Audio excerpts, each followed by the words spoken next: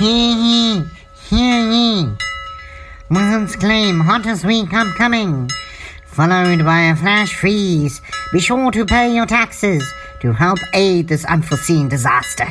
Hear ye, hear ye. Wizards claim hottest week upcoming, followed by a flash freeze. Hottest week? What nonsense! And then followed by a sudden flash freeze? Next, the so-called wizards will say gold will rain from the sky and solve all our tax problems. Do not fret, my dear audience, as their so-called foresight is merely a scare tactic for our rich monarch to become even richer. I once heard our wizards state that it is our mere presence which is causing these so-called arcane calamities. Even the people from the long time forgotten believe their actions have consequences, and they call it global warming. I think that will be an amusing tale. No. Let me quickly grab the icicle from yesterday's snowstorm, which I will use to pierce the veil so we can openly mock the duo Ramble Shamble.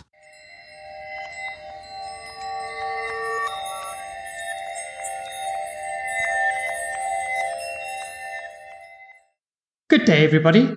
Welcome to Ramble Shamble. Today, we are going to be talking about a very pressing matter, and we are joined once again by Mackie. Hello. And myself, Jotun, and all of you guys, of course. So, I have been feeling recently that winter doesn't exactly feel like winter, and summer comes a bit late, and all of that. So, I thought that it would be very poignant and apt to talk about climate change today. But before we get into that, I just want to mention that you guys can find us on various different kinds of social media, such as YouTube, Discord, Twitter, Instagram. You can see us on Rumble, and you can find the podcast absolutely anywhere where podcasts can be found. That's Rumble, YouTube, Spotify, Apple Podcasts, Stitcher, and among others. Please, if you like what we're talking about, or even if you don't, leave us a like, a dislike, a comment, and ring the bell, because we like to know what you guys are thinking about our content. We appreciate it. And it's also important for our other playlist called Ramble Shrapnel. Yes, guys, if you try to say Ramble you see, even I get salad tongue twister there, because it's Ramble Shamble and then there's Ramble Shrapnel. But yes, we have a little Ramble Shrapnel, which is the little bits and pieces from our main playlist called Ramble Shrapnel. See, I'm saying it again. But as you can see, it's quite a tongue twister, but it's basically your guys' point of views that we'll take the little bits and pieces and make it and talk about a topic that you guys bring to our attention based on the question of each episode. And the question will be announced later in this episode and from there we will get it from the social medias, YouTube, our Rumble, as well as our Discord. And those questions are important to us that we'll say, hey, that's the one we'll post in this particular episode of Ramble Shrapnel. But back to Ramble Shamble. Yeah. Okay, everybody. So once again, we are going to be talking about climate change today, because I'm a big believer in it. Mackie, I surely hope that you're not a climate change denier. Yeah, but are you? Well, Donald Trump did bring a very convincing topic on hand. He said that climate change is not a real thing. So, but yeah, jokes aside, I am a believer of climate change.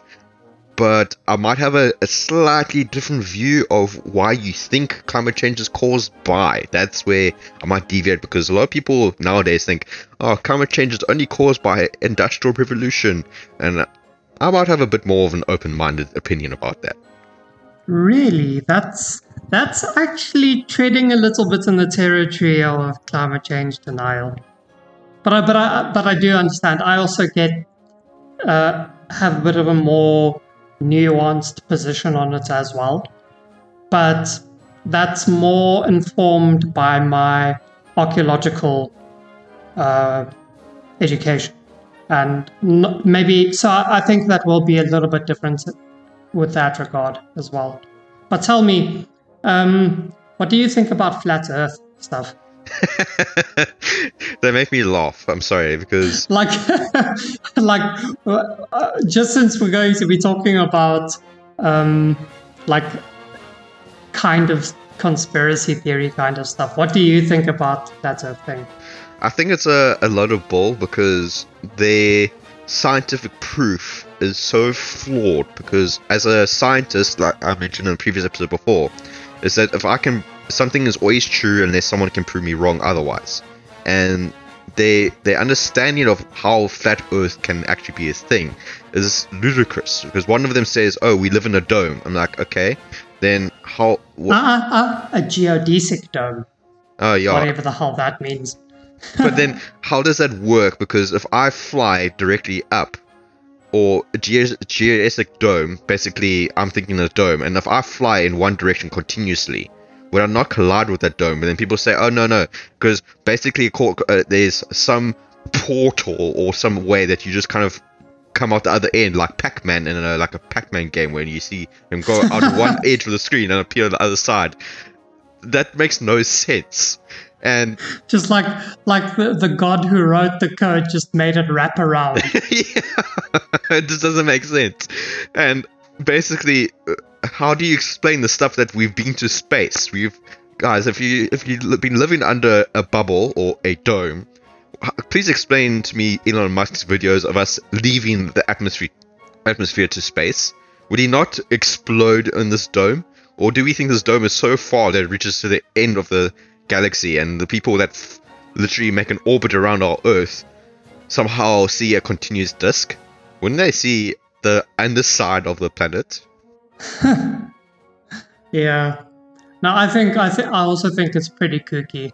A lot of the experiments and things that they talk about as proving flat Earth theory are actually things that disprove it. Yeah, like the ship going over the horizon. Yeah. I can't even remember what their flawed reasoning is.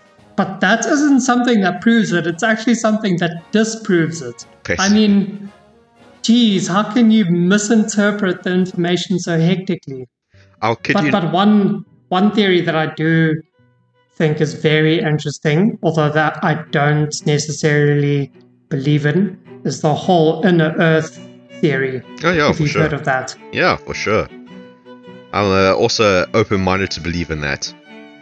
Yeah, because it's just so fascinating to me to learn about what's that guy, Lieutenant Byrd, who went to the Antarctic, and apparently at the North and the South Poles, they're just basically these tunnels that go into the inner Earth.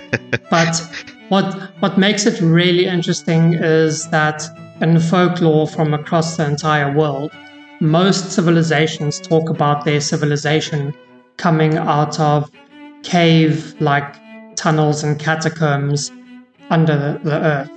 And I think that it's very interesting how different civilizations from across the whole world who don't have any kind of link with each other, except maybe in the very, very prehistoric past before settlements and farming and cities was even a thing, how they have the same kind of myth. Now that could indicate something more along the lines of Jung's concept of the archetype and shared human unconscious and such. But I think it's interesting. And a lot of it has to do with myths about demons and angels and stuff as well, and weird technologies coming from down there that influence people's minds. Let's just say that it's interesting. No, I agree with that. I'm a bit more of there's a philosopher called Popper. I'm a bit more of a Popper kind of person or scientist, where I say it's not always about what you can prove with science, but it's only things that you can disprove that you can discount and discard completely. So before that is properly disproven, then I'm open, Well, that's the thing, that if you say, I believe that there's a subterranean world, you're not wrong until I can physically go down there and travel the entire subterranean of Earth and prove to you that there's nothing in there. So technically you're right. So there is mole people. People will say, I believe in mole people. Yes, you are correct. Because as long as no one can prove you wrong, there's mole people. So technically you're right. And I just want to say one thing before we get to our main topic. My geography teacher back in high school was a flat earther. Isn't that interesting? Oh, no. That must have been so cool. You guys must have been hosing yourselves. He had a nice certificate even stating, I believe I'm a flat earther. This is my certificate, the organization and the stamp of approval that flat earth exists, etc., etc. I'm like, how much should I take away from this geography lesson? They have an organization? Yes, they do. Oh my goodness. Wow. Okay. Well, that actually ties into today's episode a little bit as well, because we do get people who deny climate change. And normally for what I would regard as flawed reasoning, because they don't really think of a wider picture of the entire phenomenon. But there are a few points that I think most people, when they think about climate change, don't really take into account. But we can get to that a bit later. But my first question for you, Mackie, is what do you think the extent of climate change will be? Let's say 50 years from now, and then at its absolute worst, whenever that may be. Well, look, the climate change in the short thing is that obviously our Earth is going to heat up. And just by that heat up, that additional 5 degrees, that the end of the world scenario is predicted to be by 5 degrees Celsius, it is quite dramatic in the areas where there is most pollution. Unfortunately, China at this stage, because they are big gas junkies, they will experience the worst at the epicenter of, because they are the ones producing most of it and keeping most of the heat in. And basically, I'm predicting that all the major contributors, China, I think America's still up there at a certain scale, Australia, funny enough, and they will just have the... Oh, really? Yeah, Australia. I can go in more detail, but I'll just say them for now. And they are going to experience severe droughts and then sudden massive flooding. And the rest of the world, in a bit of a smaller scale, will experience the same kind of effects. Sudden cold fronts, sudden hot waves, tornadoes or hurricanes that go to South Africa, which we don't experience nearly as often, probably will become a norm to us.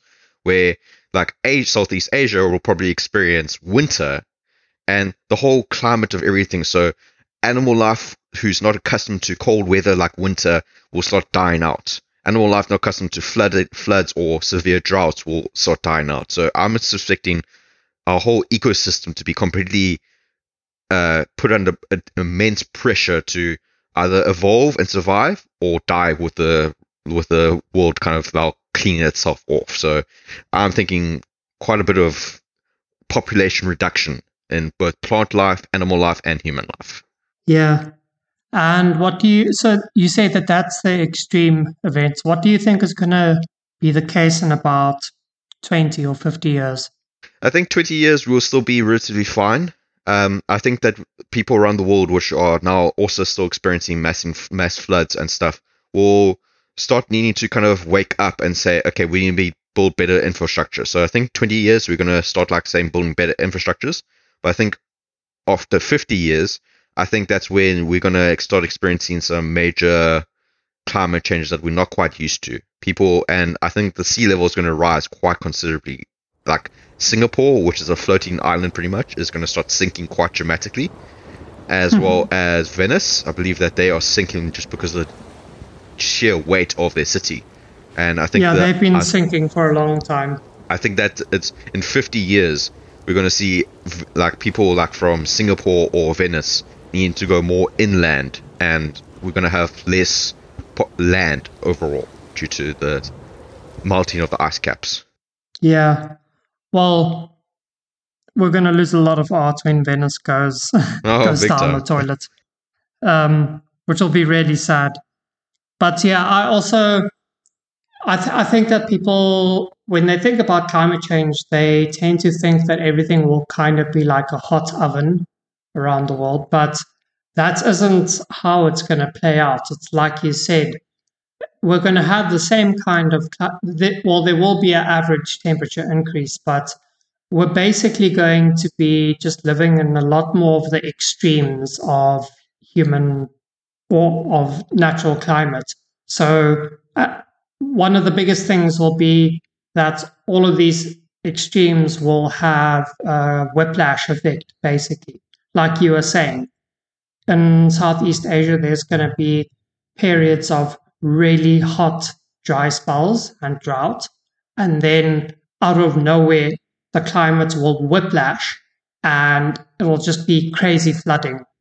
And before people are actually able to properly harness and capture that kind of water and the flooding and all of that, it'll be right back to drought and dry spell.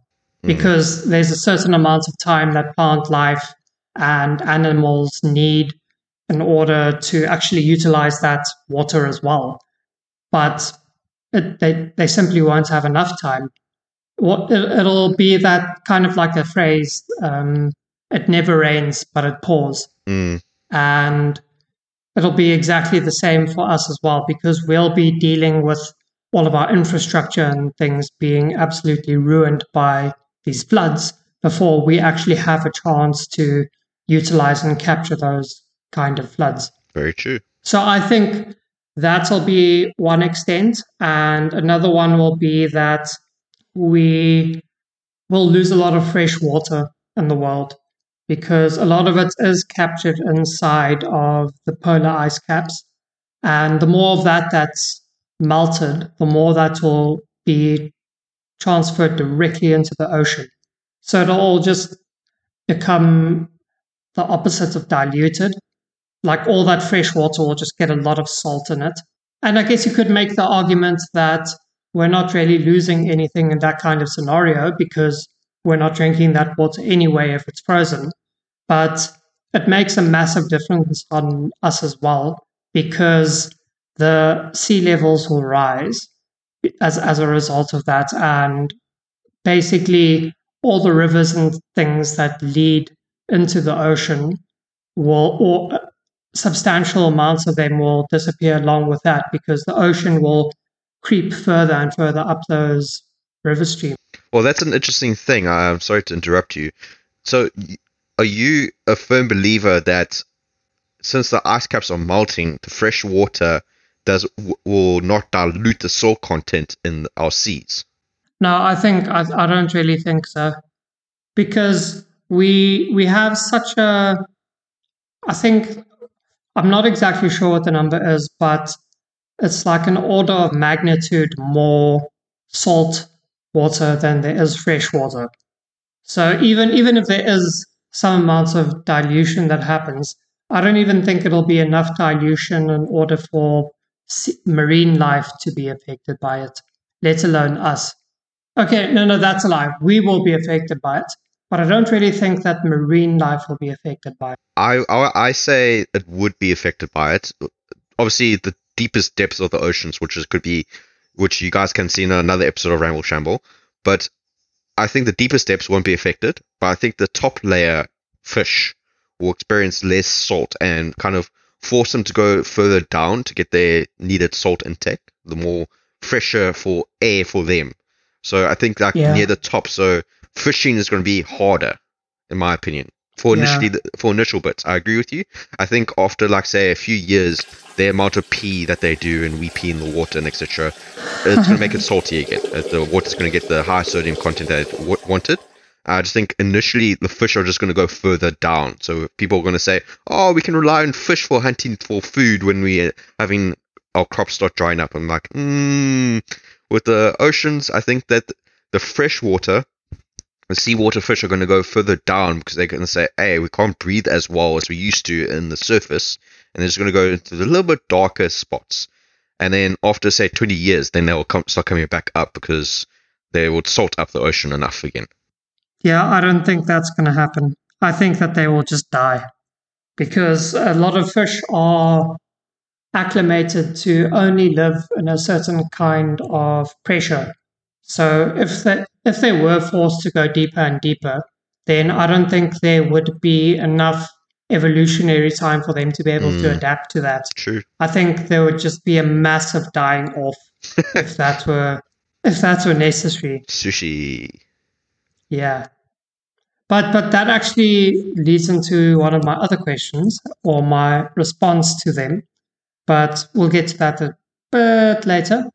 First, I want to ask you, do you know of anything that is being done to combat climate change aside from the usual thing of like recycling, driving less?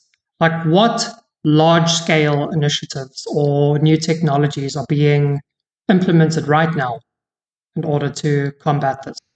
So there's quite a few that are being done right now, and one of them that I think a lot of people will refer to is carbon capturing, or greenhouse capturing, where they physically pull the greenhouse gases from the atmosphere and reduce the amount of greenhouse gases in there. And they, unfortunately, right now, that kind of technology is a very expensive process, and not nearly enough to kind of reduce the the greenhouse gases to that such extent. And I do know of a lot of techniques that can be done to reduce it, but since your question is focusing on existing technology, so they have carbon capturing, which is physically pulling the greenhouse gases away from the atmosphere. However, the best technologies that I can say for reduction in carbon capturing is there's so many little variety, little bits and pieces that form the biggest one. So it would be carbon capturing and then solar energy. Those are my two biggest reason or biggest influences to reduction in our greenhouse gases, or basically reducing the amount of punishment that we've put into our ozone already. Yeah, I think there's another awesome one that I learned about, which isn't necessarily carbon capturing, although I think that the result is the same effect. I think it has something to do with tackling all of the waste, or the human waste inside that, like it's called the Pacific Garbage Patch or something like that. Very true. I think that there are some initiatives that will kind of in some way recycle all of that crap that's inside of the ocean and have the same net positive effect that carbon capturing has. But that's all I know about. But then again, I don't really look into things that much. Well, that's the thing, that what you bring up is a very good point, is that why I said that focusing on industrial companies who, like, I worked for a company and they release toxic fumes into the air, and focusing just on them is not an accurate representation of the biggest cause of what's causing global warming. Is that you're right about the fact that waste power as being one of the sources of creating methane, which methane is a greenhouse gas, and that decomposition of food and that kind of stuff is one of the biggest reasons why we are experiencing greenhouse or climate change. Is that all that decomposition, people think, oh, it's fine, it's going to the air. guys, whatever you decompose is not a nice, clean smell. If you try to sniff, go to your garbage. I dare one of you guys to go to your garbage after a week, open the lid and take a big whiff of that, and you tell me that smells pleasant. That's the stuff that you release into the air, basically causing climate change. Yeah, I don't know about you, but you just mentioned the greenhouse. Every single time someone talks about the greenhouse effect, you know what plays in my mind? I think of that one episode from Futurama where there's like this informative video of the greenhouse effect. It is so hilarious. It's set in like those 50s infomercial kind of affairs. It looks like something out of Fallout, but it's just so hilarious. Yeah, that's a interesting one. Do you think that those techniques are actually effective? Yeah. I for myself, I think that at the moment, I don't think that they're very effective, but only because there isn't enough money behind it at the moment. I think at the moment, we're still focusing a bit too much on convincing the public to do small little things to help combat it, which I definitely believe in, because I'm a big believer in incremental progress and the power that each of us has to affect large-scale change. But I don't think there's enough money being funneled into those big initiatives. Do you think it's effective? Look, guys, whoever's listening to this, I believe every little bit helps. And fortunately, from the research I've done, we are actually succeeding in the battle. The reason why I say that is that the prediction, like I mentioned before at the beginning of this episode, is 5 degrees hotter. It's 5 degrees. You think, oh, that's nothing. That is huge. Is now 3 degrees hotter, because a lot of countries, especially the more developed countries, are putting a lot more initiative to climate change. And I think that is one of the biggest factors that has been working towards it, is keeping the awareness out on climate change and just kind of making the small changes that you can. And one of the biggest reasons why, so there's a lot of reasons that cause climate change. And like I said, Jotun mentioned, is that the fact that the trash is also creating huge amounts of gases that are polluting our atmosphere. So one of the changes that we should do as a human society is proper waste management, food distribution, because the fact that certain countries like America who have too much food, that they end up wasting all that food, because obviously there's so much, their markets are filled with so much food that they don't always sell all of that. And where does the waste of that go? To the trash. Same thing with other countries where like South Africa in some ways also have too much meat. And what happens to the meat that doesn't get consumed? They trash it. And that's creating more and more gas. So there's a lot of waste management that can be done. And a lot of countries are doing that. Funny enough, there's waste management that helps with greenhouse gases.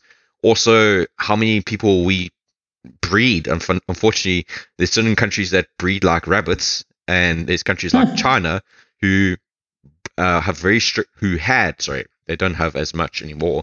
They had a very strict rule of 1 child per family. Obviously, if you had twins, you can't really control yourself there. But it generally is 1 child per family. And that way, it does help with climate change, because you are providing properly to the child, and you prepped and ready for it. So a lot of the signs point to yes, because a lot of the greenhouse gases, funny enough, don't come from industries. It comes from the individuals from their homes, because they have this whole study of how much pollution a person does per country.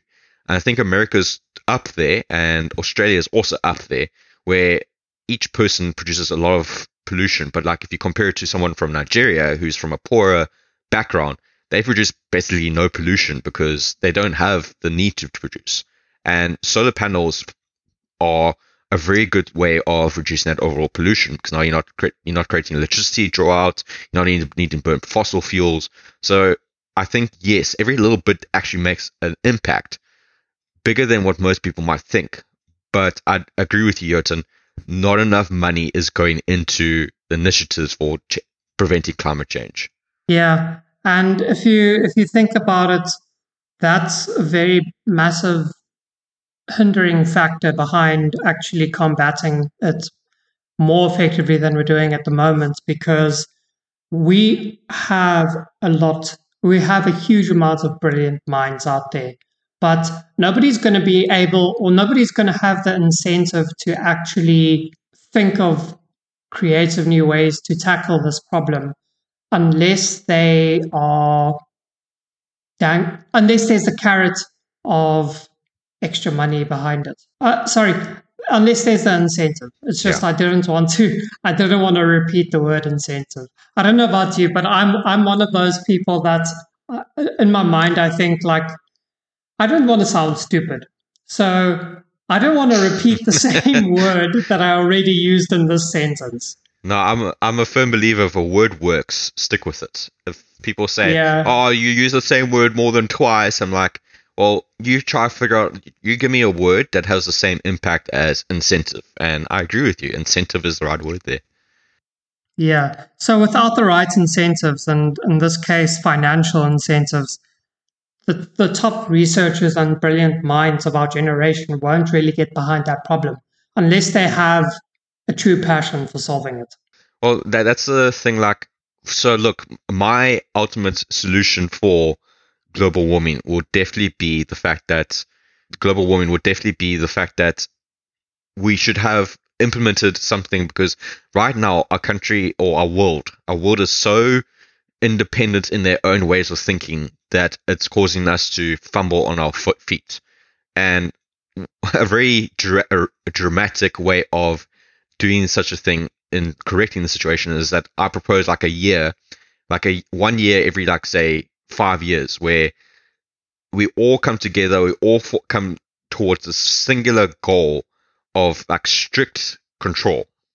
What I'm saying is about that, like that, I mean, like, one government tells one government to kind of lead the whole world, where they say, okay, guys, you're only allowed to have one child per family, and part of that initiative is redistribution of the wealth from our billionaires.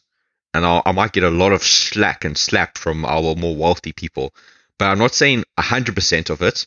I'm just saying like 50% of their $5 or $50 billion thing that they have on their bank account, which they will never use. They will keep in their company from heaven to come unless they decide to donate a lot of to charity.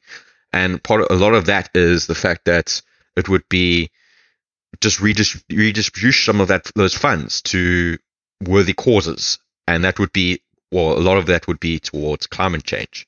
Yeah, I'm going to have to throw a spanner in your works there. Go because ahead. I'm pretty sure that super rich people already pay something like 60% taxes. It's Yeah. just that they make so damn much money that It doesn't make even a despite difference. the fact that they're paying like 60% in taxes, they still make like $20 billion or something. Which, if you think about that, is even more crazy. But the problem about that is that, so they donate that large sum of money to those charities, and that gets them tax immunity. So since they've donated, say, $20 million to this certain charity and say $50 million to another charity, what they would have originally been taxed on now goes away, because they donated a certain amount of money to, or monies, if people like that way, to certain charities, which basically gives them immunity to being taxed if they were to not donate. So the only incentive for them to donate is that if you donate a certain portion of your money, you won't be taxed as much. And part of why I say it in that reasoning is that it's not like a taxation. The money that they would obviously never be able to use. So Elon Musk is the richest man in the world. I think he still is. And he has more money than he can ever use in his life. Despite forking over all that money for Twitter. Exactly. So even with all that money, and all I'm saying is that he doesn't take all of it, but I say, okay, I say, since the world is governed by this one leader and his rule is law, 50% of his money, irrespective of how much he's already donated, gets taken away because he won't physically or realistically be able to use that money. Because he's got so much of it that it's now just sitting in a bank account, or bank accounts, plural, and it's not being utilized. we're going to take 50% of that and give it to our technology needs. Traveling out of space, going climate change because we want to preserve the planet, and only for 1 year, and then the next 4 years we go back to freedom again. We go back a little bit more open-minded. But I think like every 5 years where we have one rule, 1 year where everything's quite strict, quite controlled. It's a very dramatic approach, but I think it would make a lot more of a difference than us just sitting on our hands and saying, "Oh, I'm pretty sure Australia's handling it. Oh, I'm pretty sure USS is handling it," and then we could all be doing a lot more. Yeah. Well, that's actually is quite an interesting thing. So I think that Elon Musk might be a bit misguided in his big plans to do like terraforming and stuff on Mars, because I think that as a proof of concept, before we actually try to do something like that, we should actually take the right steps to basically terraform the planet that we're already living on. Exactly. Before we try Agreed. to do it on another planet.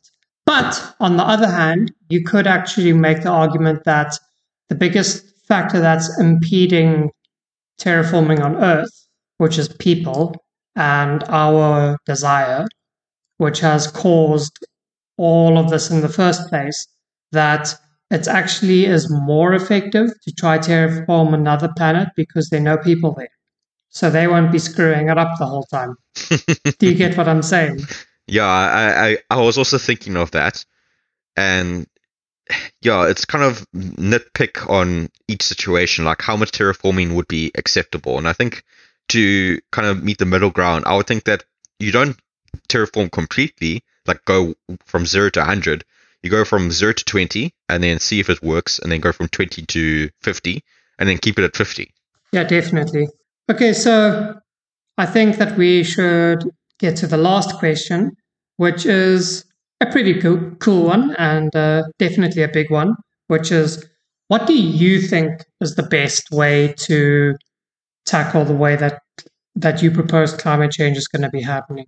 So also, again, maybe recap on how you think climate change is going to happen, and then what do you think is an ideal solution or something that can be explored? Well, can you go first while I formulate my question, my answer to your question? Sure thing.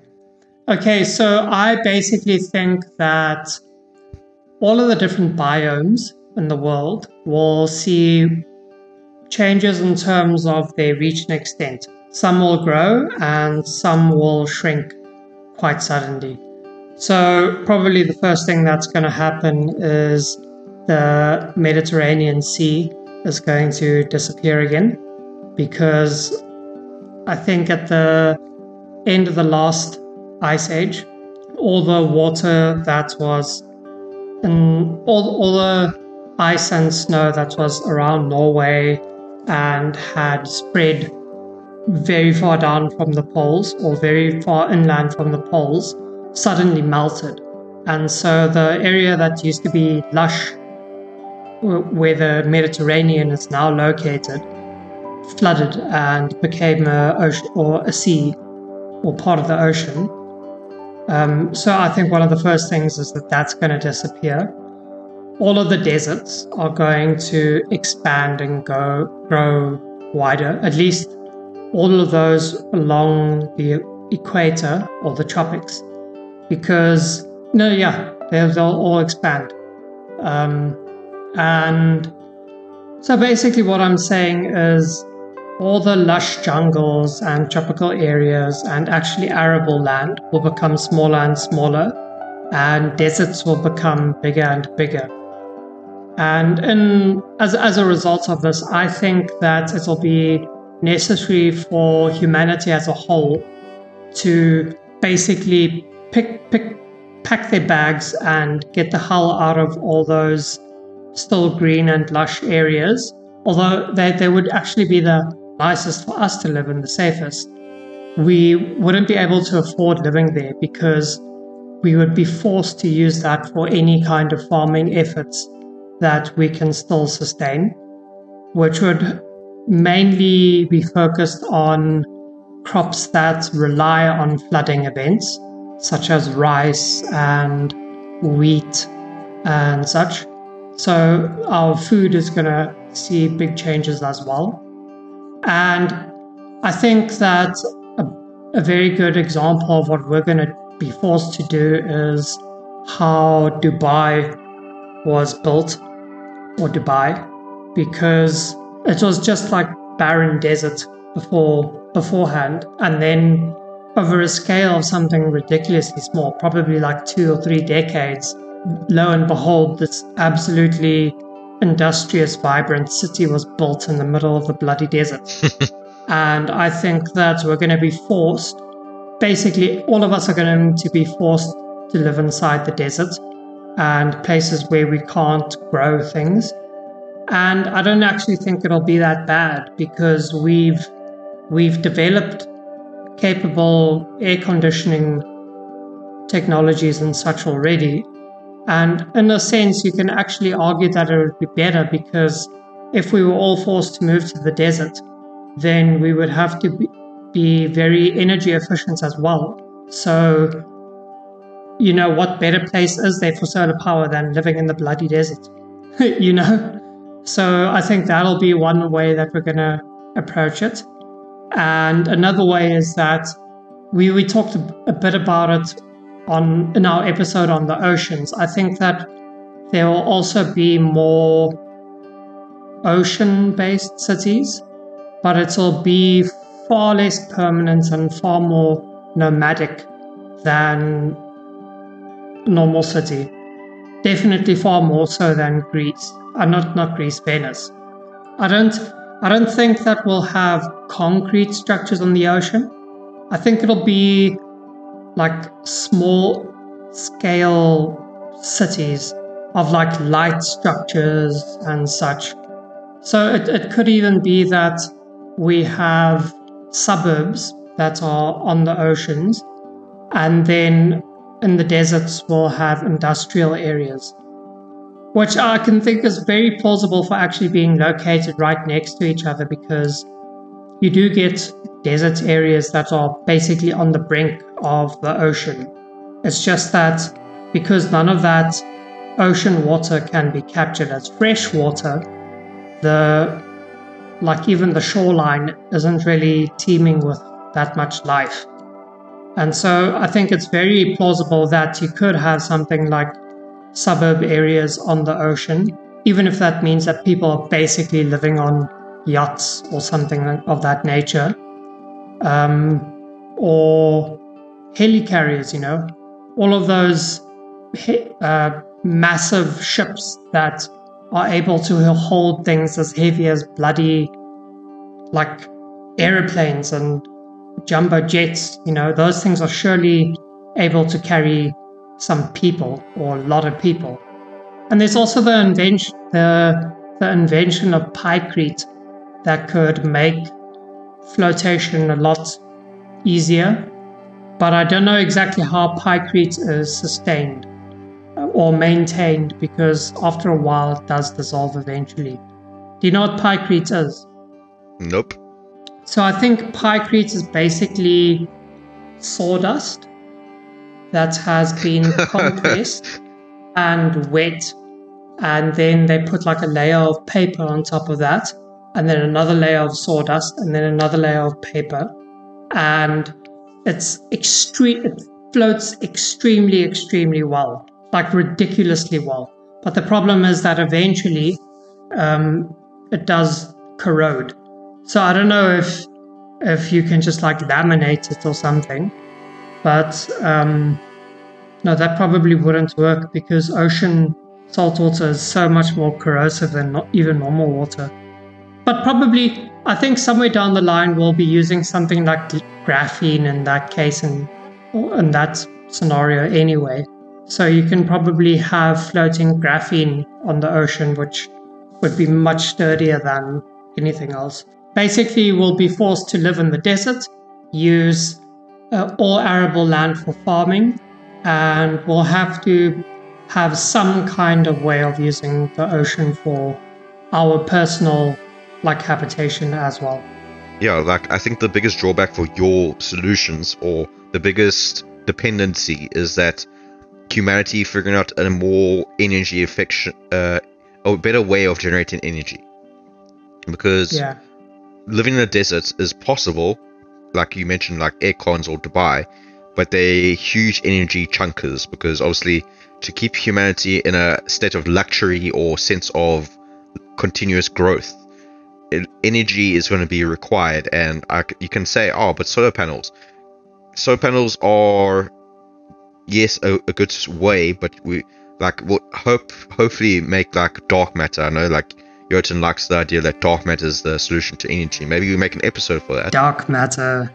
But yes. For your solution, I definitely think it's highly dependent that we find ways of making an energy, or making a more sustainable way of generating or using up energy. And because I think of Tatooine from Star Wars, where they have dehumidifiers, where they collect humidity from the air to generate water, and that would solve a lot of the reasons why we can't live in the desert. Is that we could have these giant dehumidifiers where it collects water from the atmosphere or from the air, which would be quite abundant, because water levels will probably rise, and because of this sudden hot and cold weather changes, it would be able to gather quite a bit of water. And in that way, you could kind of live on the desert. You're right, like maybe the soil won't be ideal for growth and etc., but I think your approach is not unrealistic, just that it's highly dependent that humanity does the eureka of saying we found a way of better using energy or creating a new way of generating energy. Yeah. Well, there would definitely be small scale, like subsistence farming with hydroponics happening absolutely everywhere. Yeah. Like everybody will have their own little hydroponic gardens inside of their houses and such. But I think for large-scale industrial farming and agriculture of that nature, it'll definitely need to be isolated. Well, it has to use the arable area. That's what arable means. Yeah. But we've been fluffing about my solution for a while now. What do you think is the best way to approach it? So, yeah, judging by your approach, so humanity in a similar way will be forced to kind of evolve or adapt to the situation. So I definitely think we'll be moving more inland. Soil and stuff will definitely reduce, but not looking at the more future term of we just evolve and more react to it than be proactive about it. I think the biggest thing that we can do as a society, which I've kind of already mentioned already, is that we just make so there's already stats that states that we as a populace, our agriculture and food generation can meet our demand for the entire world up and above. So I think the better way to do that is redistribute the food a lot better. So get logistics to get a lot better. So we fix our logistic problems and get that food that we definitely know that, hey, America won't eat, one family won't eat 50 steaks in 2 days. Then we take that food somewhere else, which they need food, so that they cause less farming where they don't need to farm. Because if America is already producing more enough food for, say, Philippines or the mini islands of Philippines, then why should they need to kind of agriculture or do certain things they do in order to make food? America could just supply it to other countries. So in that way, you would save up on farmland and keep America to keep producing and keep them doing what they need to do. Just deliver their excess amount of food to the other countries at not at a price, because the biggest thing to us is that, oh, we have to make the next big buck. Guys, if that food is going to go to waste, don't charge it like an arm and a leg. Charge it for, like, say, get something back, but I don't say charge it by extreme. So redistribution of the food would be one of the biggest, in my opinion, fights against climate change. Because if all the big producers, like for your desert idea, I think that's a clever idea, is that move away from the land that will be used for agriculture, but then at the same time, if one country is already producing excess food that they don't even use, you'll save up on food wastage and solve food hunger around the world. And I think that would be a very effective means of killing two birds with one stone. Oh yeah, definitely. I think for the most part, I might be a bit more pessimistic than you are about it, because it seems like you think that we're definitely going to implement something before it gets to the extremes where there will be massive biome changes across the world. I think that only when those massive biome changes are actually going to happen will people realize that, oh crap, we actually need to do something about this right now before it gets even worse. Well, that's a, like, how you describe it is definitely a reasonable idea, because, or a reasonable prediction, because a lot of the time we humans are like a frog in water, and when you start heating up the water slowly, the frog doesn't jump out of the water, he basically boils to death. And a lot of people, the reason why we adopt that approach is because we lose hope. And it's like Pandora's box. We lose hope. We think it's really over. Elon Musk is making his way to leave the planet Earth, so he definitely thinks it's over. And because he's the richest and apparently the smartest person on the planet, which I say otherwise, that the world, Earth is done. We should just party like there's no tomorrow, chop down anything, eat whatever we can, and say F it to the next generation. And that's the approach that will justify why we would go to your apocalyptic or forced to evolve or die situation, where hope is such a strong thing that if we all come together and say, hey guys, we have the technology, we have it in our grasp of how to fix climate change. We have everything at our disposal. We know how to do it. We have all the ideas. We have the approaches.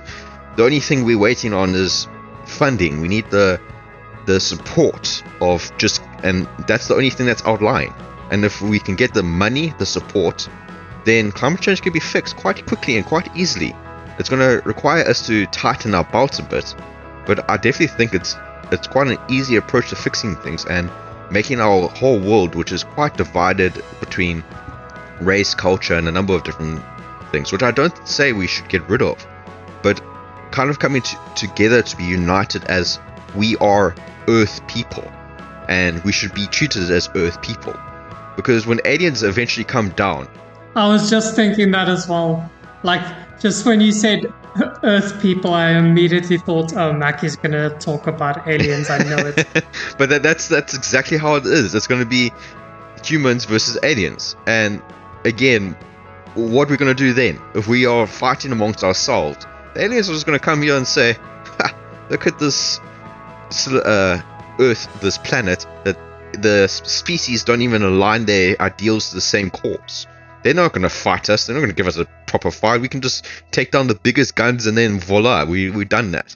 But think of a planet Earth where everyone is of the same kind of level of understanding. Yes, guys, I'm not saying that we should all become hive mind.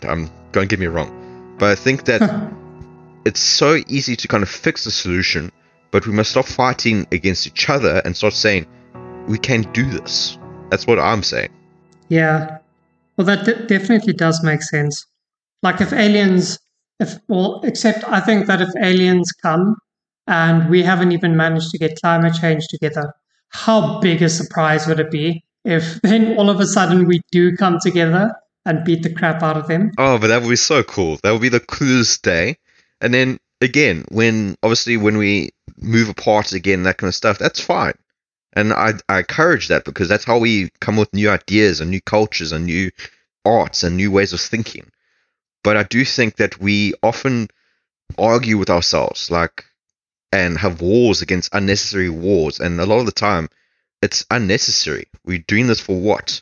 I want his land. Okay, but why can't you approach that and both come together and say, why don't we use the land productively for humanity?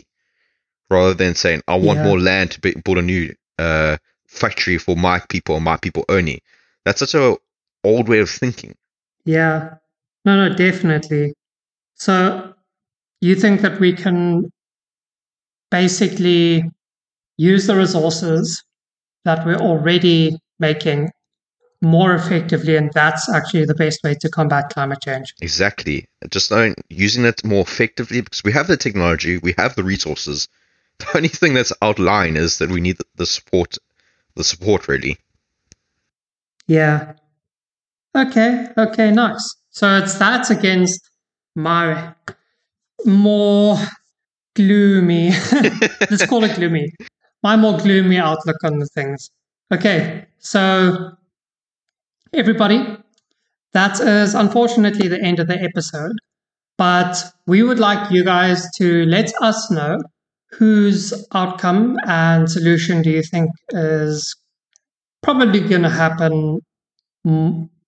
Probably going to happen, which is more likely to happen.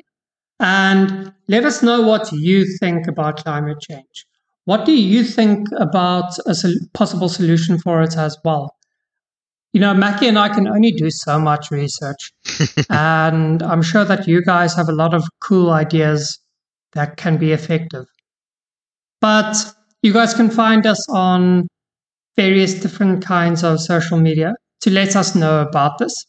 That's Facebook, YouTube, Twitter, Instagram, and we would like you guys to please like, comment, and subscribe for YouTube.